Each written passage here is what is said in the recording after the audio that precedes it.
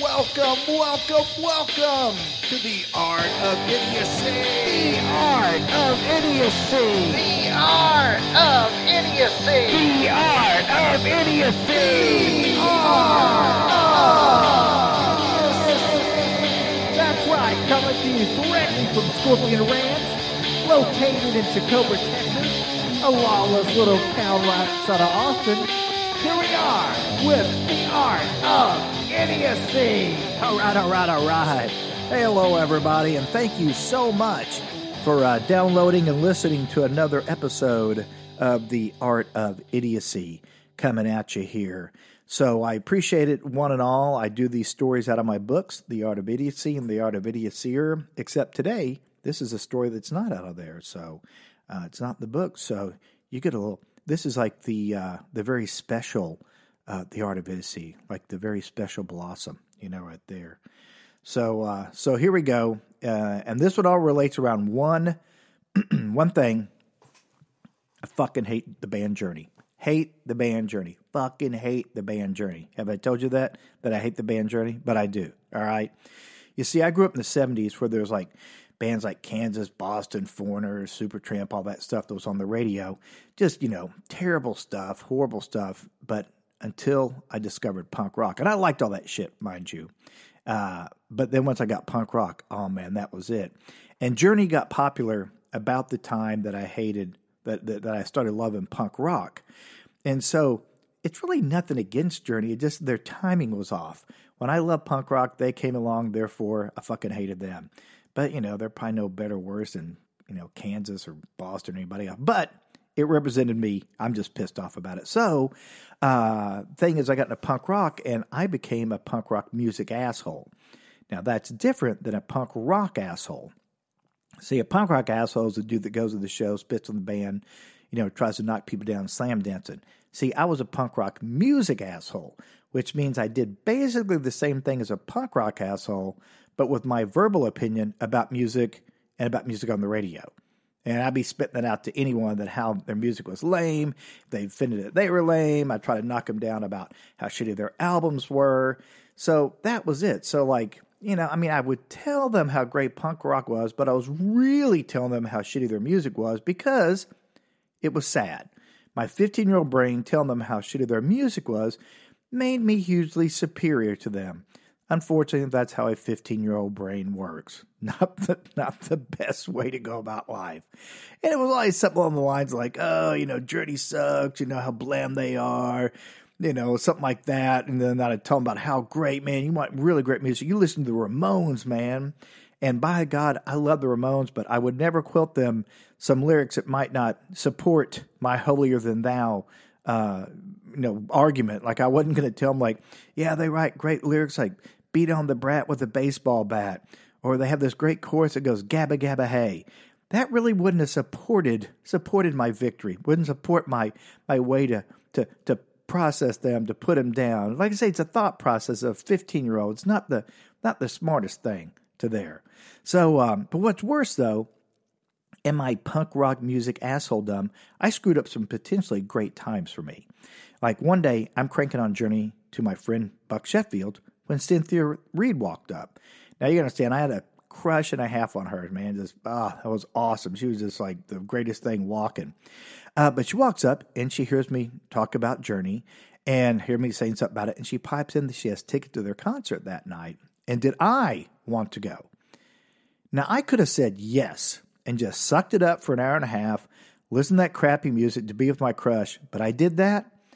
I think we all know I didn't because I'm a 15-year-old dumbass punk rock music asshole. That's right. So I had to get up on my big punk rock soapbox to talk to her, replete with like the anarchy on the side, and went on talking about shit about Journey, about how crappy they are, their songs are the same, they dress like pussies, while my outfit begged the question, hey, Brian, does your mom dress you like a punker? Like all this blah, blah, blah, going on about it. Finally, Cynthia had enough of it. She looked at Buck. She goes, hey, you want to go? He promptly replied yes.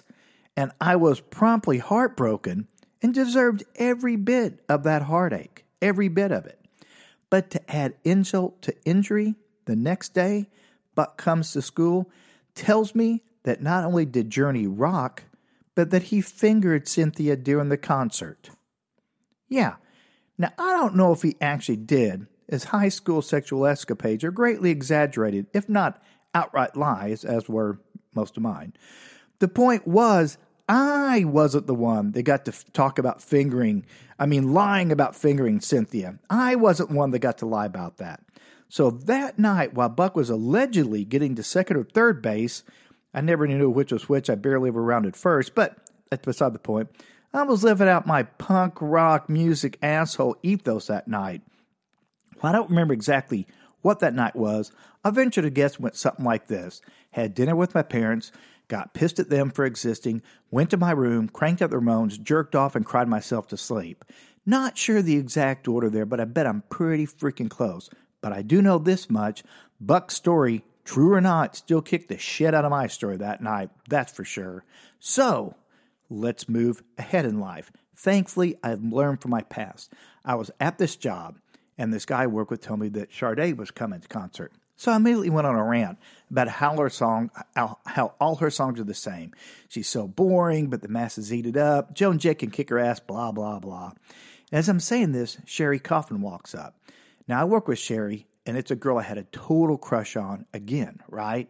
And so she hears me mentioning Sade, and I said that. And she said about Sade before I could get a rant. When she asked about it, she said, hey, I have tickets for a concert at night. Do you want to go? And without missing a beat, I said, yeah. And when Sherry walked off, the guy I was talking to started giving me a hard time, saying, what about Sade? So boring and all that. I was like, have you seen how good-looking Sherry is? And in my head, I'm thinking, I'm not screwing this up twice. So that night, we went to the Sade concert. Now, let me tell you this. Before we went to the concert, went to go eat. And Sherry is gorgeous. But Sherry is not the best person to hang out with conversation-wise. It was all going great until she starts talking. And she starts talking about herself, and only herself.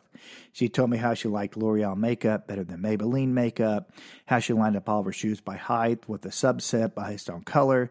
She told me that if her last boyfriend wasn't a complete dick, drug addict, and habitual liar, they would probably still be together.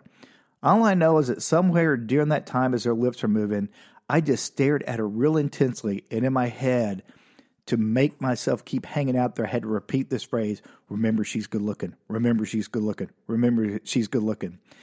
Though I often wonder, as Sherry was in this same dinner talking about everything, I wonder if in her head she wasn't repeating this phrase, remember he's not hitting you, remember he's not stealing your money, remember he's not banging your sister. Anything to get her to go through the whole thing. But we did go to the Sade concert. We went to the Sade concert, and I would love to tell you it was a wonderful time, but no, it was Sade. But I will tell you this much, at the Sade concert, I fingered Sherry Coffin during the concert. Yeah. Not really. I didn't really do that, but that's what I told Buck Sheffield when I called him. Yeah, it might take me 40 years to get even, but I will do it, by God. If nothing else, you will not up me. I will lie my way back to even somehow, some way, as sad as I am. And Sherry Coffin, if you're hearing this, you know I'm just kidding with you. Nothing ever happened. But Buck Sheffield, if you hear this, I'm even lying about that because I did. But to this day, the Ramones still rule, and I'll tell everybody how great they are. Sherry is probably just as boring, and we'll tell anybody about, how about the Sade concert. And if I had another chance to do any of that again, I would definitely do it. But this time, I would go with Cynthia Reed to Journey, suck it up, and quit being such a punk rock music asshole, which I am still to this day. Have I learned anything? No. I'm probably still that 15-year-old idiot in the inside. Not all days, but some days, unfortunately. So please don't judge me. Please just go out there and buy my books and keep listening to this podcast. And you can judge me in silence that way. Whatever that means, I have no idea. Just, if nothing else from this, just remember, Journey sucks. If you like Journey, I'm sorry. I can't help that. City of the Angels. Oh, God. Okay, I got to quit. I got to go. Thank you so much. please go to my website, ChicobraTX, ChicobraTX.com, and go to Buzzsprout, sign up for this Art of Idiocy podcast. You can also go to iTunes. You can go to Spotify. Hell, you can even get onto Alexa and say, hey, Alexa, play the Art of Idiocy, and Alexa will play the Art of Idiocy. That in and of itself right there makes me have so much less respect for Alexa for doing my crap. All right, that's it. I hope y'all enjoy it. Gosh, I really probably should take this particular episode out with a Journey song, but I don't because they suck. Have I told you that they suck? Okay, all right. That's enough for me. Peace.